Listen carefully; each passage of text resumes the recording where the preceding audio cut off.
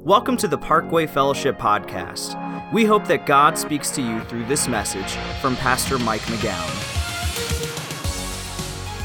Welcome. I'm so glad that you're here today. We are in our series called Stop, Collaborate, and Listen. We're talking about relationship problems. And one of the things we're going to talk about that really presents a lot of difficulty in all relationships is holding a grudge. And really, holding a grudge is tied to some of the things we've already talked about in this series so far. You know, for instance, sometimes we hold a grudge because we're jealous of someone. We're jealous of what they have or what they look like or a status that they've obtained. Or sometimes we're jealous of someone, sometimes we hold a grudge against someone because they've betrayed us. And that feeling that we feel of what they did to us has stuck with us, and it has turned into a grudge because they betrayed us at some point in the past. So all these things that we're talking about are connected together. And so today, to help us understand about holding a grudge, we're going to use a pager.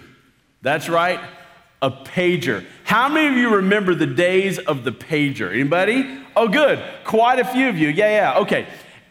If you don't remember or you don't have any idea what a pager is, okay, let me tell you how these things worked, all right?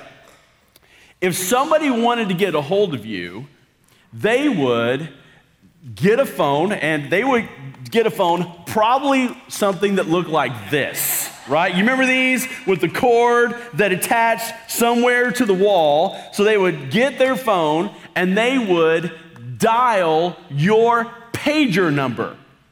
And then when they got a special tone, then they would type in their number, and then that number would come across the pager.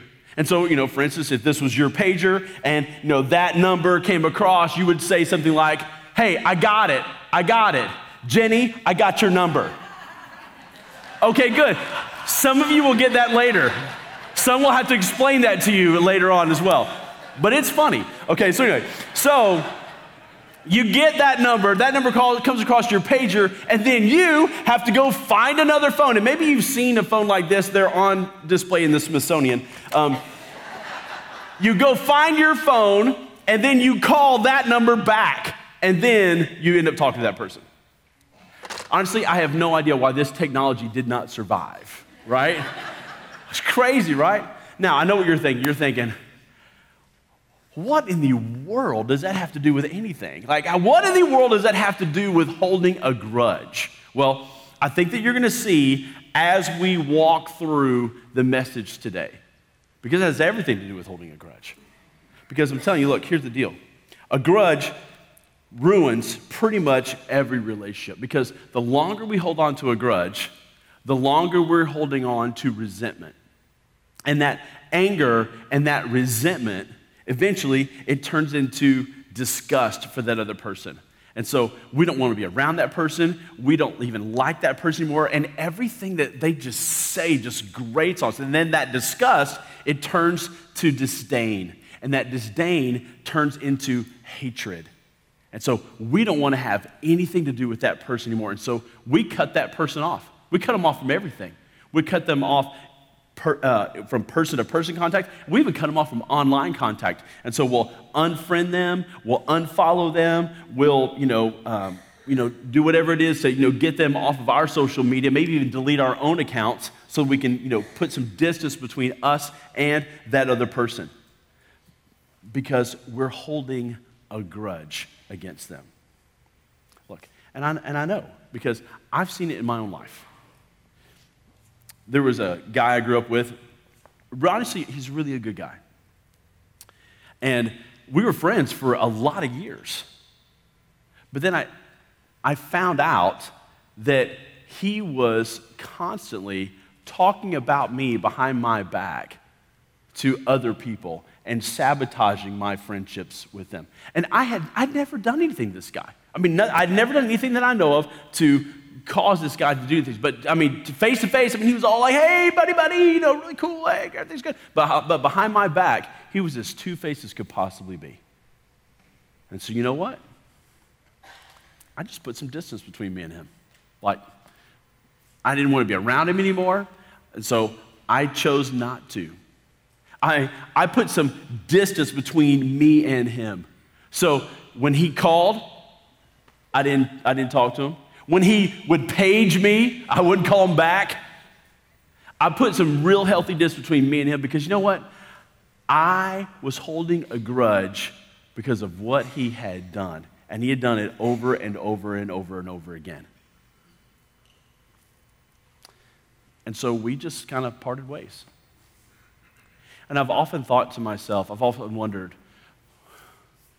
what God might have done in my life had I just talked to him about it and forgiven him for what he had done.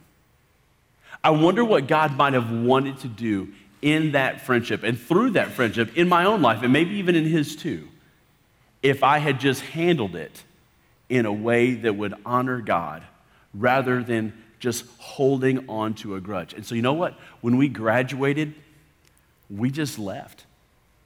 And that was it. Nothing ever resolved, nothing ever even talked about. We just left.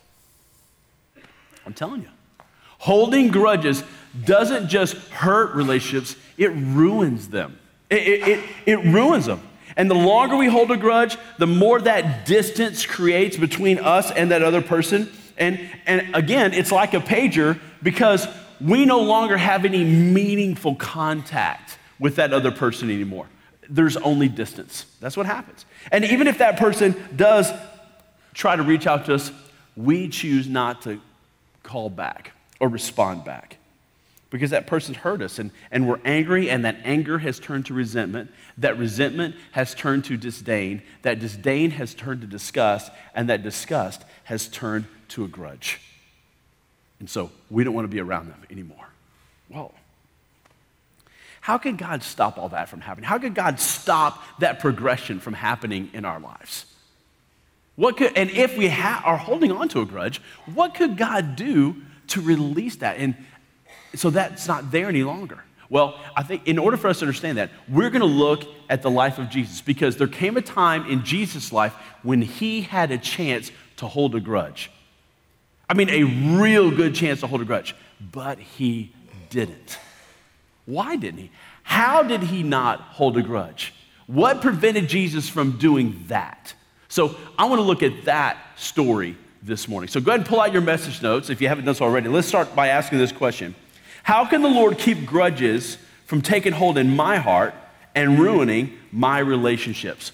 Well, the first thing I need to keep in mind is this. Number one, I need to remember that just like me, God is not through with that person yet.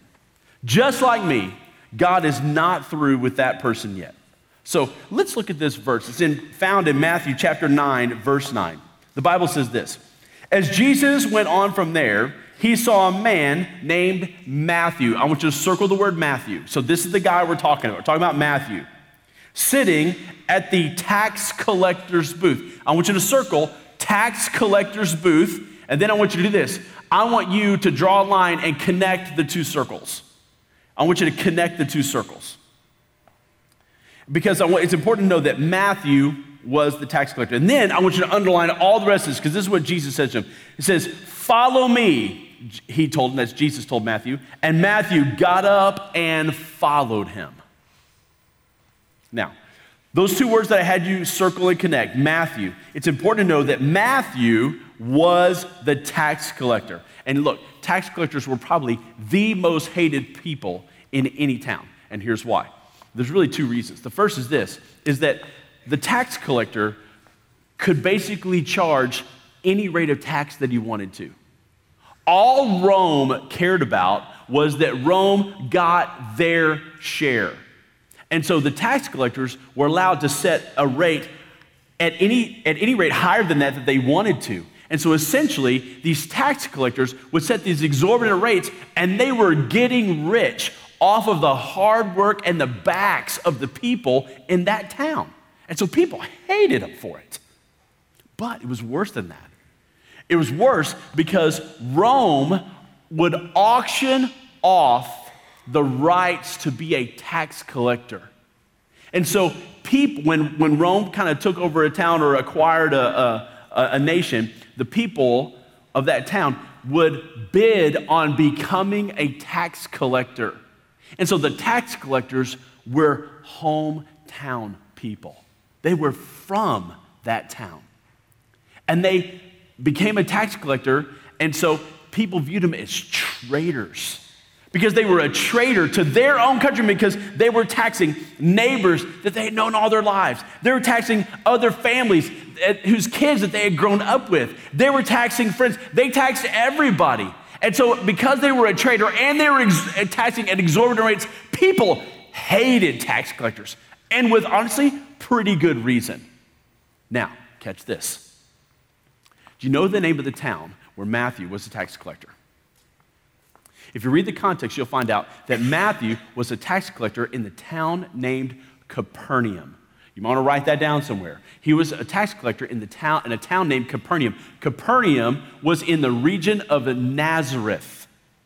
And who grew up in Nazareth? Jesus. And Capernaum was actually Jesus' hometown. Matthew was a collector in Jesus' hometown. And because it's Jesus' hometown, guess who else lived there? Mary, as in Mary and Joseph. And we also know from the Bible that Joseph, by the time that Jesus starts his public ministry when he's about 30 years old, Joseph has passed away. Joseph was present in Jesus' life up until the time he was 12, and sometime in the years between 12 and 30 of Jesus' life, his dad, Joseph, passes away. We don't know any details, but we do know from other passages in the Bible that Jesus had 5 brothers and at least 2 sisters. So Jesus is the oldest of at least 8 children. And Mary, for at least part of that time, was a single mom. And as a single mom in this culture, she would have had almost no way to make an honest living. And so they were in poverty. And so that meant that all the kids had to work to help support the family. And part of that work was to pay their taxes. And you know what? Matthew likely didn't even care, because he would have taxed Mary and the family of Jesus just as much as he taxed everybody else, because he did not care. And so because of that, I am sure that there were plenty of birthdays without presents. I'm sure that there were plenty of times when they were hungry because they didn't have enough to eat. And I'm sure there were plenty of seasons where there just simply was no extra. And so for Jesus, he had every reason to hold a grudge against Matthew, because Matthew is a big part of the reason why his family never made it out of poverty. I mean, think about that. Jesus had every reason to hold a grudge against Matthew and to hate Matthew, because Matthew was a big part of the reason why his family had such a hard time while he was growing up. But Jesus doesn't hold a grudge, does he? When Jesus looked at Matthew, he didn't see a traitor to his people and to his own family. Instead, he saw a person that God could use for something great in the future. That's what Jesus saw. And so Jesus asked Matthew to become one of his 12 disciples. And Matthew responds, yes. And Matthew goes on to eventually write the book of Matthew, which is the first book of the New Testament. What a turnaround. I mean, that's incredible, isn't it? That's unbelievable. Okay? And I want you to notice that in all the Gospels, there's never an account where Jesus ever brings up to Matthew what Matthew had done. Jesus never brings it up. So clearly, Jesus had already forgiven Matthew. Honestly, it's probably a really long time ago that Jesus had forgiven him.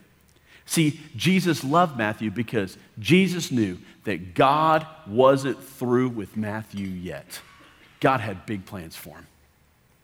So look, here's the deal. When you're about to throw away a friendship, you're about to throw away a relationship, you're about to kick a family member to the curb because of what they have done to you, you need to remember, God is not through with that person yet. Just like God's not through with you, God is not through with that person yet. And if you toss that person to the curb like an outdated piece of technology, then you will never know what God might want to do in you through that person's life. You might never know what God does in that person's life and the role that you could have played. You'll never know. And you'll waste that opportunity. So you can't hold a grudge because we've got to remember that just like us, God's not through with that other person yet. Okay? All right, here's number 2. I want you to write this down. Second way that God prevents us from holding grudge is this, is that I just need to think of what holding a grudge looks like from God's perspective. I need to think about what holding a grudge looks like from God's perspective. I love how the Living Bible puts this in Colossians chapter 3, verse 13. It says this, be gentle and ready to forgive, never hold grudges. And here's why. And so I want you to underline the rest of this. Here's why. Remember, the Lord forgave you, so you must forgive others.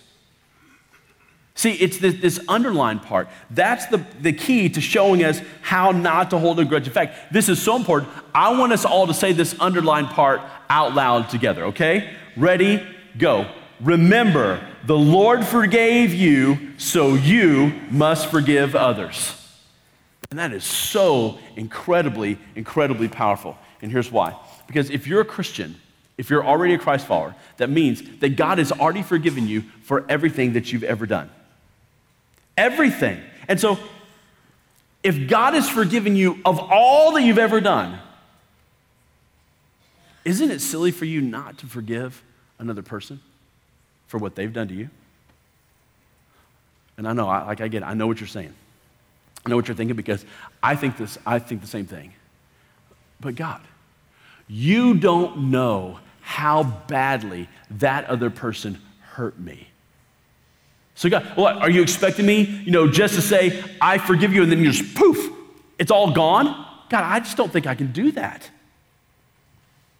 To which God would say to you and to me, well, why not? And we would say, well, because God, because you don't know the amount of pain that person's caused me. When he divorced me, that wounded me so deeply, I just don't know if I can forgive. God, well, because when my boss took her word over mine and I lost my job because of it, that caused a lot of pain for me and my family. God, because when my best friend lied about me to everybody else, I felt so betrayed and that hurt and it has made me so angry. Or are you just expecting me to just forget that ever happened? No. I don't think God's asking anybody just to forget any of those things ever happened. I don't think he's asking anybody, and I don't think God is saying that it didn't hurt, that the pain is not real. But here's what God is saying, and here's what I know. I know that if you are a Christ follower, you have already been forgiven of everything you've ever done in your life. He's forgiven you for everything. And look, don't think for a second that your sin and mine hasn't caused some pain. It has. Our sin, it's caused pain in other people's lives, but let's just put that to the side for a second. It caused pain for Jesus. Your sin, my sin, caused pain for Jesus Christ when he hung on the cross. Look what the Bible says in Isaiah 53:5. Look at this. It says, but he, that's Jesus, was pierced for our transgressions. He was crushed for our iniquities. The punishment that brought us peace was upon him, and by his wounds we're healed.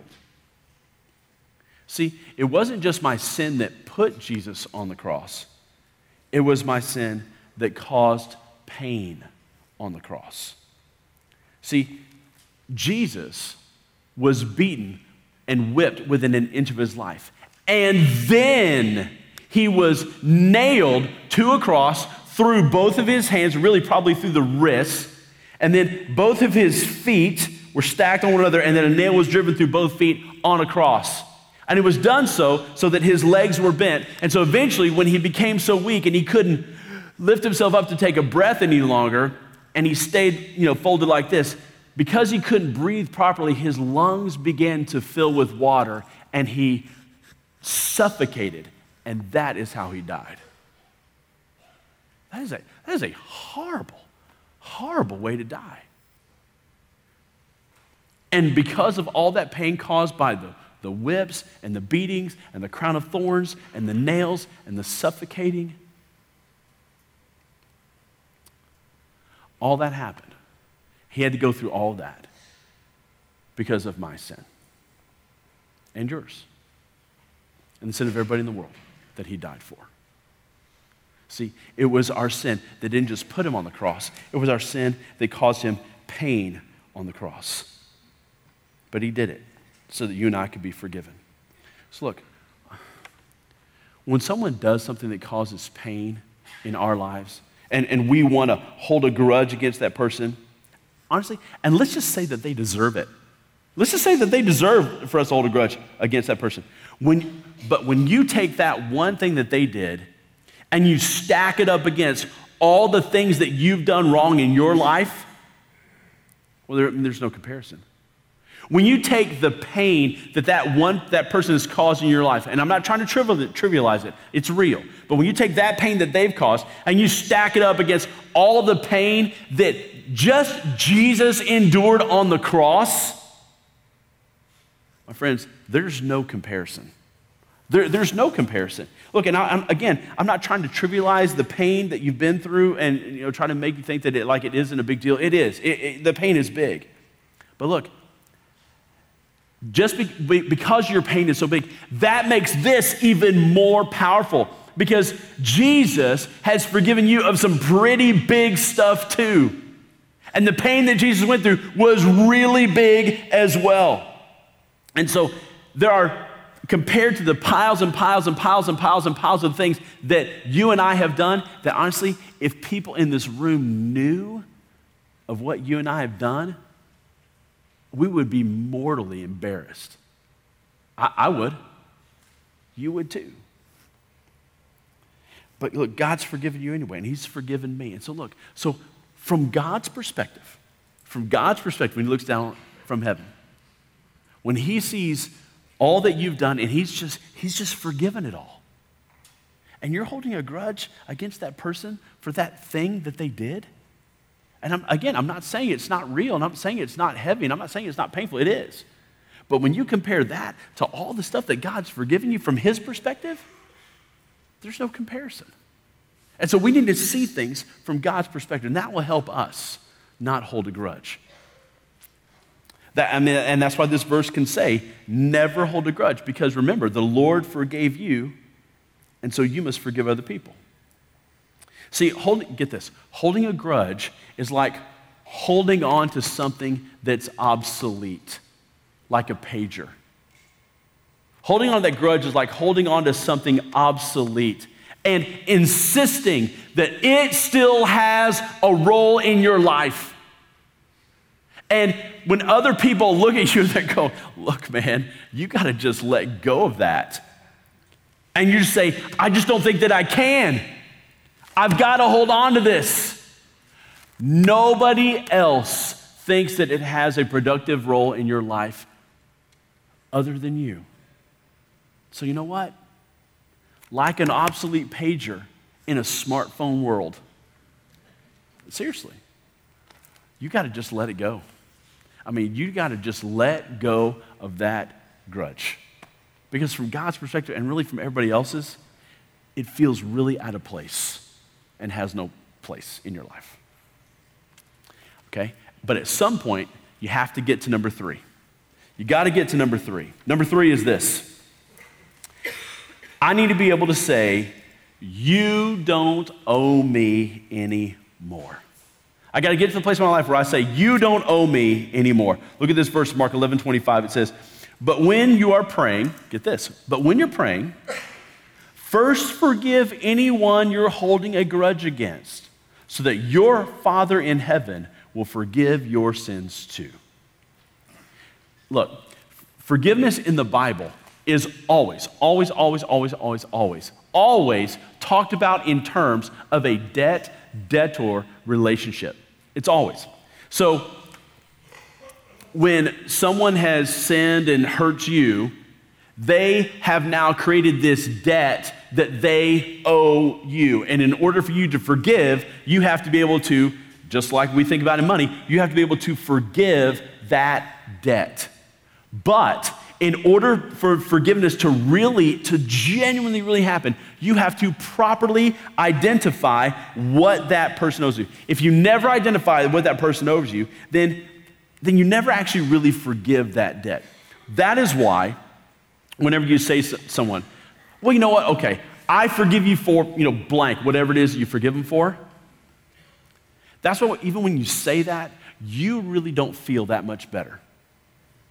You said the right words, and you've identified the act of what they did, but there's no resolution.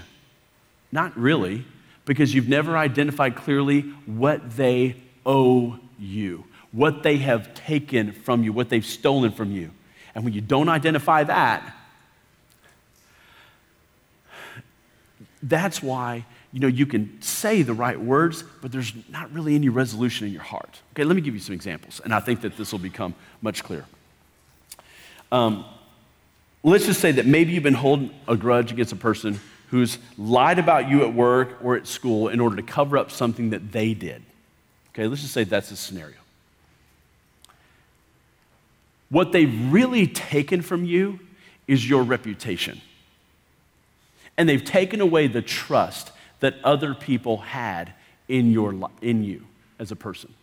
And so in order to really forgive, you can't say, well then, I just forgive you for lying about me.